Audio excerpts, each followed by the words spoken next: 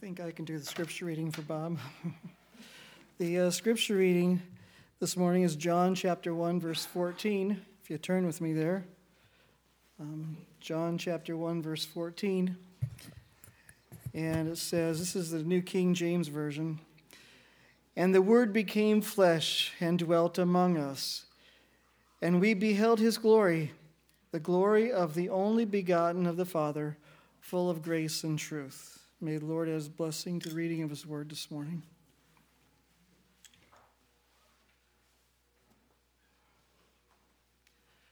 Last week we were up at Camp Segola. There was about 16 of us, I think, about 16 of us from the Cadillac metro area. And it was fun. I had requested from the radio station board for funds to go there, and I didn't want to do that, but financially we just couldn't do it. And so, I just prayed about it and said, okay, if the board says yes, then we'll go for it. Well, we were driving up, and Daniel said, oh, Mom, Miss Jelaine gave me this envelope at school today. Right? And like, okay.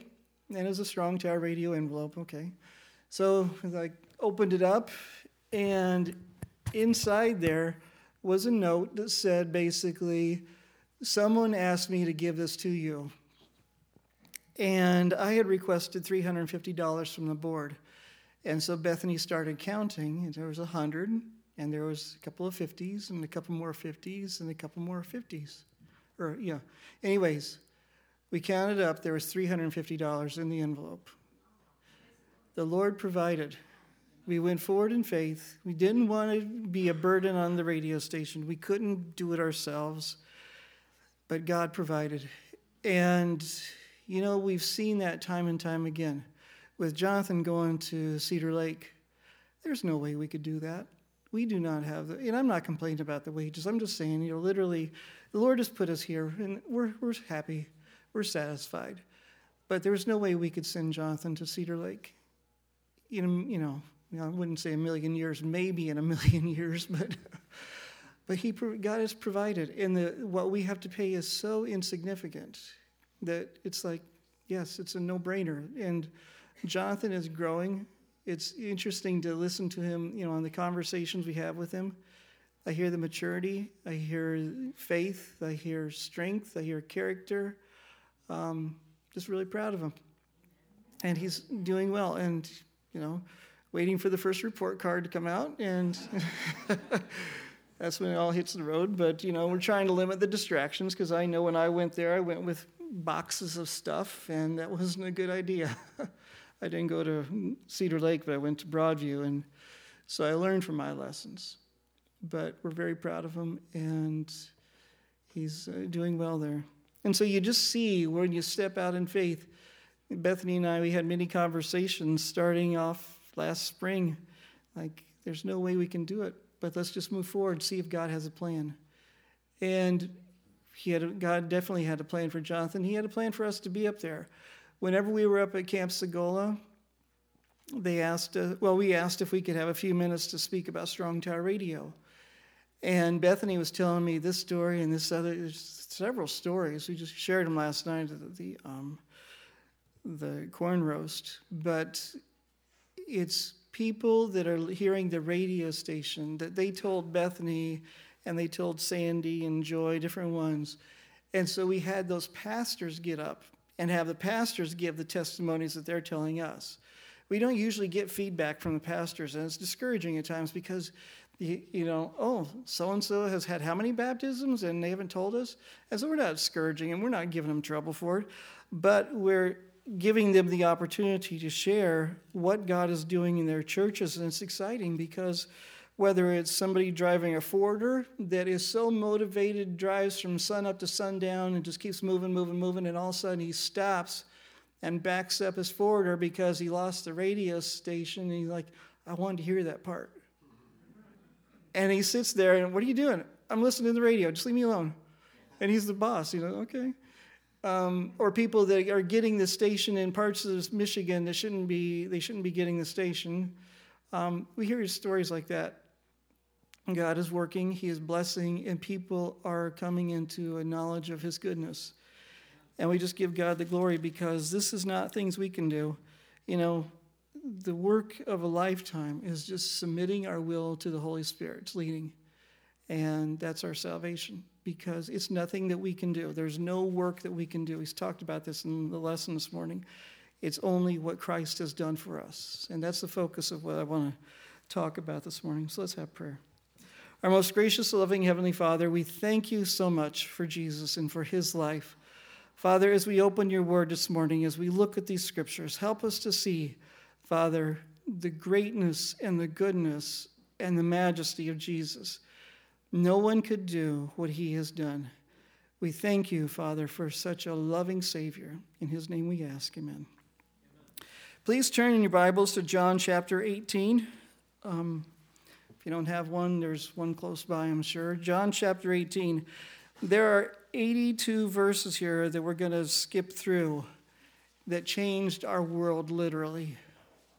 82 verses. John chapter 18, verse 1. There are 12 points I really want to bring out to you. I think there's 12. Maybe I missed one or two, but there's some points here I really want to bring out to you. John chapter 18, verse 1. Jesus, when he had spoken these words, he went out with his disciples over the brook Kidron, where there was a garden. Think of this. Jesus had been preaching for 3.5 years. And time again, he had contended with the religious leaders to the point they wanted to throw him off of the cliff. They wanted to kill him. They wanted to do whatever they could. These guys taught the commandments of Moses, but they wanted to murder Jesus. And Jesus, time and time again, he had slipped out of their reach. But here he is going to where he knows, because verse 2, and Judas, who betrayed him, also knew the place, for Jesus often met there with his disciples. Whenever Jesus met up with a woman of the Syrophoenician woman, he put himself in her path so she can meet up with him. When Jesus met up with the woman at the well, he crossed her path so she can meet. When he went to the widow of Nain to raise her son he crossed her path. Jesus is crossing the path of Judas right here. He puts himself where Judas would find him so he could betray him. If Jesus wanted to, Jesus knew everything that was going on. He could have easily escaped.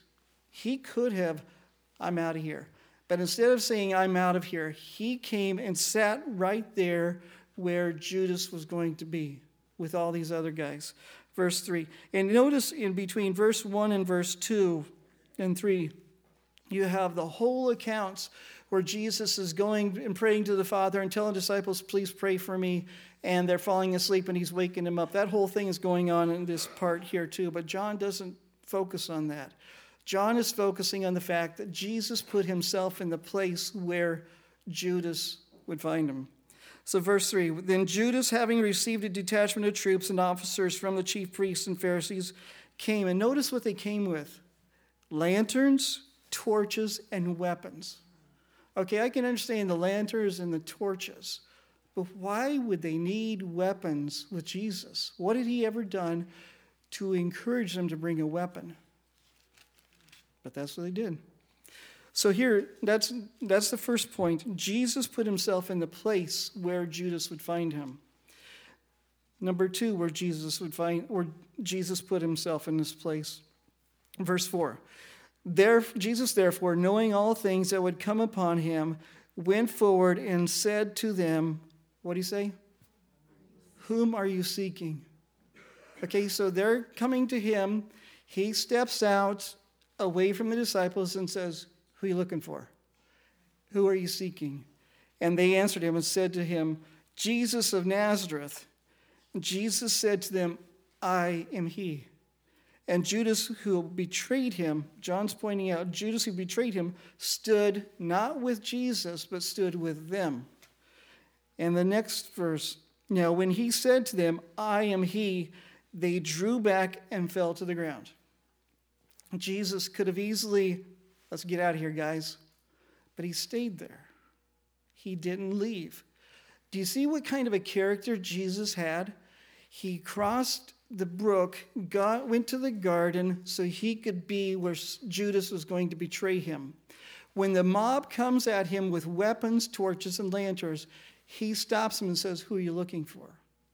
Remember Jesus when he was on the shore after the night when he walked on the water and Peter walked on the water, they went to the shore, and the demoniacs come to him, and Jesus puts up his hand and says, "Stop," and they had to stop. He had all of that authority still right here. And so when he said, "I am he," they drew back and fell to the ground. Then he asked them again, saying, "Whom are you seeking?" So he's still standing there. He didn't leave. He's still standing there. Remember whenever Jesus was baptized, was about to be baptized, and John the Baptist said to him, he said, "No, you should baptize me." And Jesus said, "Suffer these things to be so for now. Let these things happen because this is the way it needs to be." So then Jesus answered, "I have told you that I am he. Therefore, if you seek me, let these go their way." So he's standing up for the disciples. He's saying, let them go. You want me, take me. And then Peter, as always, we talked about this in John chapter 21 in Sabbath school this morning. Peter's always got something to say. So then Peter, having a sword, drew it and struck the high priest. So Peter's armed. Sometimes we think carrying weapons is a good thing. And, okay, whatever. Peter pulls out a weapon, strikes him. If you read the other passages up to this point, Jesus was standing there with his hands behind his back held by a centurion. And it wasn't a little guy, probably. They had his hands tightly held behind his back. And what does Jesus do? In verse 11, Jesus again takes the lead in this. "Put your sword into the sheath. Shall I not drink the cup which my Father has given me?" Now, it doesn't say this here, but in other passages in Matthew chapter 26, it talks about what Jesus did. He reaches and heals Malchus's ear. Now, do you understand what just happened there? When Jesus healed Malchus's ear, or whenever Peter cut off Malchus's ear, he was a servant of the high priest. So now this servant is less valuable because he's missing an ear. And you've got an issue with this guy that chopped off your servant's ear. But Jesus, he replaced the ear. He put the ear back on. No problem. Peter's completely eliminated of any crime. He didn't do anything. The ear's back on. Jesus made things right so Peter could leave and not be held under arrest. "Put your sword into the sheath. Shall I not drink the cup which my Father has given me?" So then the detachment of troops and the captain and the officers arrested Jesus and bound him. And I would say again, they bound him again. Samuel, your Bible's back here if you're looking for it. So then Caiaphas, who advised the Jews that it was expedient for that one should die for the people. And Simon Peter followed Jesus, and so did another disciple. Now the disciple was known to the high priest and went with Jesus into the courtyard. What was the difference between John and Peter? What were they carrying or what were they not carrying? Peter had a weapon. Think of that. Peter had a weapon. John apparently didn't have one. Peter stood at the door outside, and the other disciple, who was known to the high priest, went out and spoke to her and kept the door. And Peter came in. Okay, all that. So Peter is there inside the courtyard, and he has a weapon, or at least he had a weapon. And you would think, okay, now that Peter's inside, he could do something about stuff.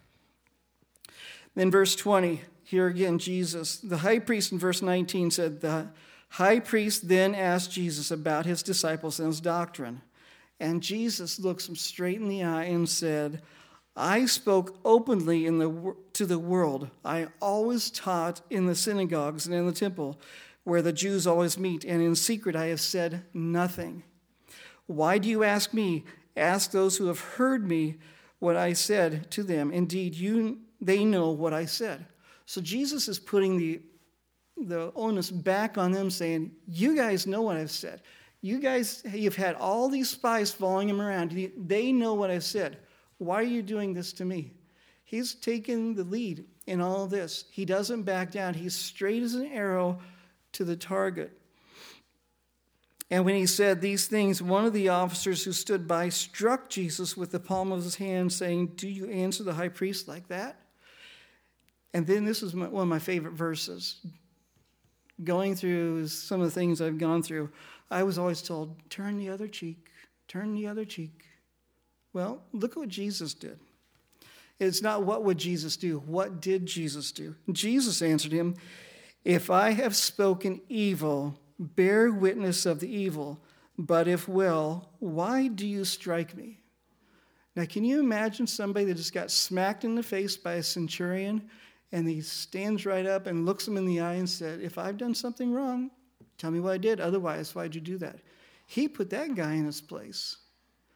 That's who Jesus was. He was a very stable, strong person. And so it goes through and it talks about Annas and Caiaphas and Simon Peter and how he 3 times he denies Jesus. And what was apparently, don't know for certain, but Peter was the one carrying a weapon. Whenever push came to shove, Peter did not have it in him to stand, even when it was a young lady or somebody at the gate. Somebody that would not be someone that would intimidate him, yet in Peter's heart, he was not fully converted yet. So notice in verse 31, Pilate having this discussion with the religious leaders. In verse 29, it says, "What accusation do you bring against this man?" And then verse 31, Pilate says, "You take him and judge him according to your law." And then verse 33, then Pilate entered the praetorium again and called Jesus and said to him, "Are you the king of the Jews?" Now, I don't know if he was being cynical or being what, but notice what Jesus says to him right next to that. In 34, "Are you speaking for yourself about this, or did others tell you this about me?" This is why it makes an interesting point here in the book Desire of Ages. Whenever Jesus is talking to Pilate, he is reaching into Pilate's soul, trying to bring something out, some truth out of Pilate, because Pilate's being convicted that this isn't some ordinary guy. Pilate was the type of guy that, get him out of here. But Pilate, in this discourse with the religious leaders, he's saying there's something different about this guy. And so for the first time, he's saying, "Are you the king of the Jews?" And then Jesus answered, "Are you speaking for yourself about this, or did others tell this concerning me?" And Pilate, he's like, "What?" And he answers, "Am I a Jew? Your own nation and the chief priests of all people in your nation, your religious leaders have brought you here. What'd you do?" And then Jesus, going on that king-type thinking, Jesus says, "My kingdom is not of this world. If my kingdom were of this world, my servants would fight so that I should not be delivered to the Jews. But now my kingdom is not from here." And so Pilate, he's really engaged. He's saying, "So are you a king?" And Jesus says, "You say rightly that I am a king. For this cause I was born, and for this cause I have come into the world, that I should bear witness to the truth. Everyone who is of the truth hears my voice." Notice how from the beginning, going back to the beginning, Jesus is acting like a king. All the way through. He goes to where Judas can find him. Whenever they arrest him, he's taken responsibility time and time again. All the way through here, he is acting like a king. Jesus is really the full deal here. Pilate said to him, "What is truth?" And when he had said this, he went out to them. Again, Satan distracted him, and he went out. He says to the crowd and to the religious leaders, "I find no fault in him at all." He doesn't just say, "I find no fault in him." I find no fault in him at all. "But you have a custom that I should release someone." Now, do you see what Pilate's doing? He just said, this guy is completely innocent. Instead of saying, "Okay, since he is completely innocent, I'm letting him go," you have a custom. So he's trying to negotiate, and the religious leaders say, "Oh, he's negotiating. That means we got traction here. You have a custom. Do you want me to release to you for the Passover? Who do you want me to release to you? The king of the Jews?" And they cried, again, not this man, but Barabbas. Now Barabbas was a robber. That's how chapter 18 ends. Barabbas was a robber. Had Jesus ever stolen anything? Nothing except the people that Satan had stolen, and Jesus had saved them and he rescued them. So chapter 19, verse 1. So then Pilate took Jesus and scourged him. Why would he do that? He's trying to get their sympathy. He's trying to work an angle. Instead of saying, he's looking for an excuse. Okay, if I got an excuse, I can get out of this. Instead of just taking the issue and saying, look, he's done nothing wrong at all. Let him go. But he's not doing that. So what did they do? They make a crown. He's a king, right? So they make a crown of thorns. And they put a purple robe on him because he's a king. And then Pilate went out and said, behold, I am bringing him to you that you may know that I find no fault in him. There's no fault in him, but he's whipped him. They humiliated him, but there's no fault in him. But Jesus knew these things were going to happen. He told the disciples this was going to happen. Therefore, when the chief priests and officers saw him, they cried out, crucify him and crucify him. And Pilate says, why?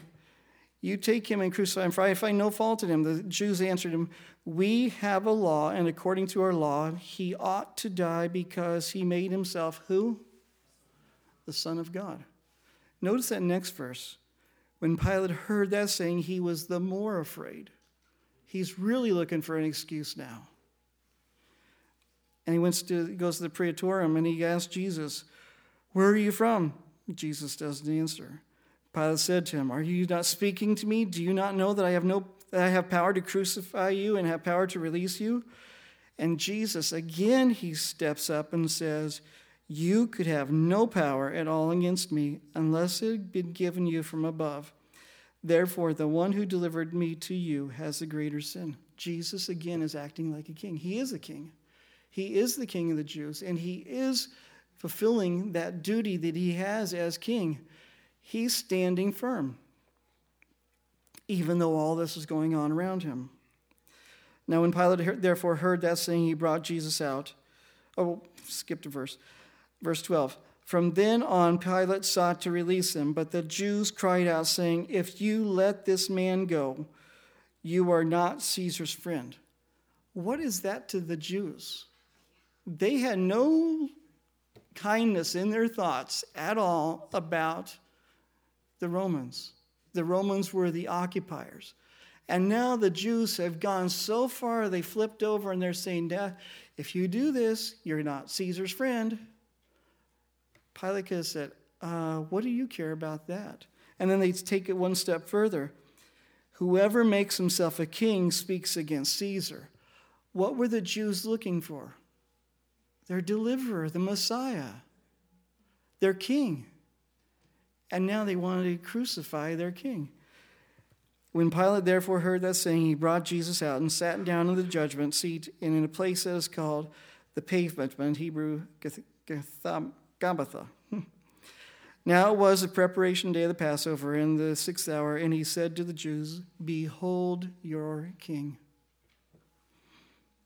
But they cried out, away with him, crucify him.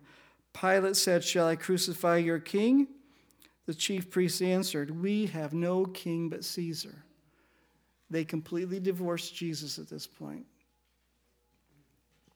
And some people say, well, it was just a group of religious leaders there in Jerusalem, but they spoke they had the authority, and it's significant if you're in the main leadership of a group of people, of this religious group, the Jews, and if the main religious leader, the high priest, is saying, crucify him, that's significant. They separated themselves from him.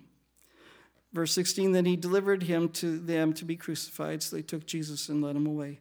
Notice the sign that they put above Jesus in verse 19. Pilate wrote a title and put it on the cross, and the writing was Jesus of Nazareth, the King of the Jews. Now, if you look at the 4 Gospels, there's variations, but it's like it's written that says, this is Jesus of Nazareth, the King of the Jews. There's different variations. It says Jesus of Nazareth, King of the Jews, whatever. but they all have that common theme. This is Jesus of Nazareth, the King of the Jews. Pilate wrote that. He wanted to make sure this is who he is. This is not who he said he is. And they even give Pilate grief. They said, do not write the King of the Jews, but he said, I am the King of the Jews. And Pilate says, what I have written, Jesus is the King of the Jews. He recognized that in Christ. Now, going on through the prophecies that were fulfilled, this tunic, just take a side note here. Whenever somebody makes a garment, do you usually start from the top and down or side? Bethany's worked on different projects in different times. Can you imagine a tunic made, as it's described here? Now, the tunic was without seam, woven from the top in one piece. How many of you have a garment that's made of one piece? It's not very common. I bet you Jesus wove that himself. Who else would have known how to do that? The creator of the universe. That was the only thing he owned in his sandals. The tunic that he wore. They didn't want to tear it because it was of one piece, no seams. They said, don't tear it. Let's cast lots. And fulfilled Psalms 22, verse 18. They divided my garments among them, and for my clothing they cast lots. We look at this story and we think, Jesus and all the suffering. Yes, definitely. The suffering, the pain, and all this. But look at the characteristics of Jesus as the King of the Jews. He kept his focus to the cross. He didn't let all these distractions. Peter got distracted. All the disciples ran. John, he followed, but even John wasn't able to help out here. But Jesus kept his focus. Verse 26, he's talking to John and his mother. Woman, behold your son. And then he says to the disciple, behold your mother. And then verse 28, Jesus, one of the last things he says, I thirst. And they give him sour wine. And then verse 30, when Jesus had received the sour wine, he said, it is finished. As the king, it's done. Satan lost at that point. Satan thought he was going to win this victory when Jesus died. And then whenever he says it is finished, even though it must have sent shockwaves through the universe, but at that same point, Satan's kingdom was doomed because Jesus maintained his focus from the beginning of his ministry, whenever he's baptized as John, suffer these things to be so for now, all the way to the cross. He suffered these things to be so that God's glory would be fulfilled. He was the King of the Jews. He kept his focus. I don't know how to make it any more poignant, but when we look at Christ, we cannot just look at him as gentle Jesus, tender Savior. We have to look at him as who the authority of his nature, his character. He revealed his Father's character, but in his character, he had the ability to do all these things, from the turning of the stones into bread or whatever. He could have done any of that, but he knew this was his focus. We tend to think of, presidents like George Washington or even Abraham Lincoln and the great things they did. And they did great things. And you read, and it's uplifting to read their stories, or even the Christian heroes. But when you look at Jesus in these 82 verses, John chapter 18 and chapter 18 and 19, from the time he walked into the garden until the time they hung him on the cross, everything he did was focused on glorifying his Father so that God's character would be revealed through him. Jesus is a very powerful person, so powerful. He changed the world. And I'm not saying just as a person. The divine Son of God became flesh. That's why our text this morning, John chapter 1 and verse 14. Turn back to that. Remember, whenever John wrote this book, it wasn't something that he was just writing in his diary every day. He wrote this from the beginning, knowing the end of this chapter of the book. And the Word, Jesus is the Word. Verse 1, in the beginning was the Word was with God, and the Word was God. Verse 14, and the Word became flesh and dwelt among us, and we beheld his glory, the glory as of the only begotten of the Father, full of grace and truth. And if there's any question, that begotten is basically the only begotten Son of God through a woman. Jesus is the only Son of God begotten, the only Son of God that was born of natural. Jesus is the divine Son of God. Without beginning, without end, he is the Son of God. Right here, it gives a summary of his entire life. So Jesus, when he said, "It is finished," and bowing his head, he gave up his spirit. He was saying to his Father, "Here's my spirit. If it is so, if it is your will that I never exist again, I'm good with that. Just make sure these can be as a recipient of my sacrifice." So for 3 days, he laid in the tomb. And then you go over to chapter 20, and it's just an interesting study going from there. I'm not going to go into that. But Jesus revealed himself, and of all people, he revealed himself first to Mary, because she hung around the tomb, and she was there. The others went back home. She was there. And he says, "Go tell my brothers," and Peter. So we have a very loving Heavenly Father who gave us a perfect reflection of his character in his Son, who died on the cross because he knew this is the only way to defeat sin and to win us back. It's not through our sympathy for his suffering. As we see Christ, what he has done for us, going through all of this torture, all this mental agony, and like I told you the story last time about the screaming people of the Republican convention, Satan and his angels were not on vacation that day at the cross. They were massively trying to subdue Jesus. You ever see somebody lifting something very heavy? Is their face all like ready for a picture? Or when mama's giving birth to a baby, is she all, Can you imagine Jesus' face, all the weight of sin upon him? You couldn't even recognize him as a person. But yet he bore up under all that pressure and said, "It is finished. Into thy hands I give my spirit." That's the Savior that we worship. That's the one who's given us all these blessings. That's who we're going to reveal through Jesus on prophecy. So speaking of Jesus on prophecy, we're going to do our best. We're going to go through the meetings, and everybody, if you can contribute, be more than glad to have you to be a part of it. I'm not going to give a different spin, but this is the focus I want to have through the whole message, that Jesus is the King of the Jews, as of all of the world, that he came to redeem us, that he revealed his Father's character. I'm not going to try and go off on tangents. I'm just trying to keep it focused on Christ, because so many times we use Jesus to describe the prophecies. I wanted the prophecies to point to Christ, because he can take away everything that is the enemy is in us, and he can give us that peace. And willingly submitting our lives to him, he will give us that peace. Our closing song is number 159, "The Old Rugged Cross," number 159.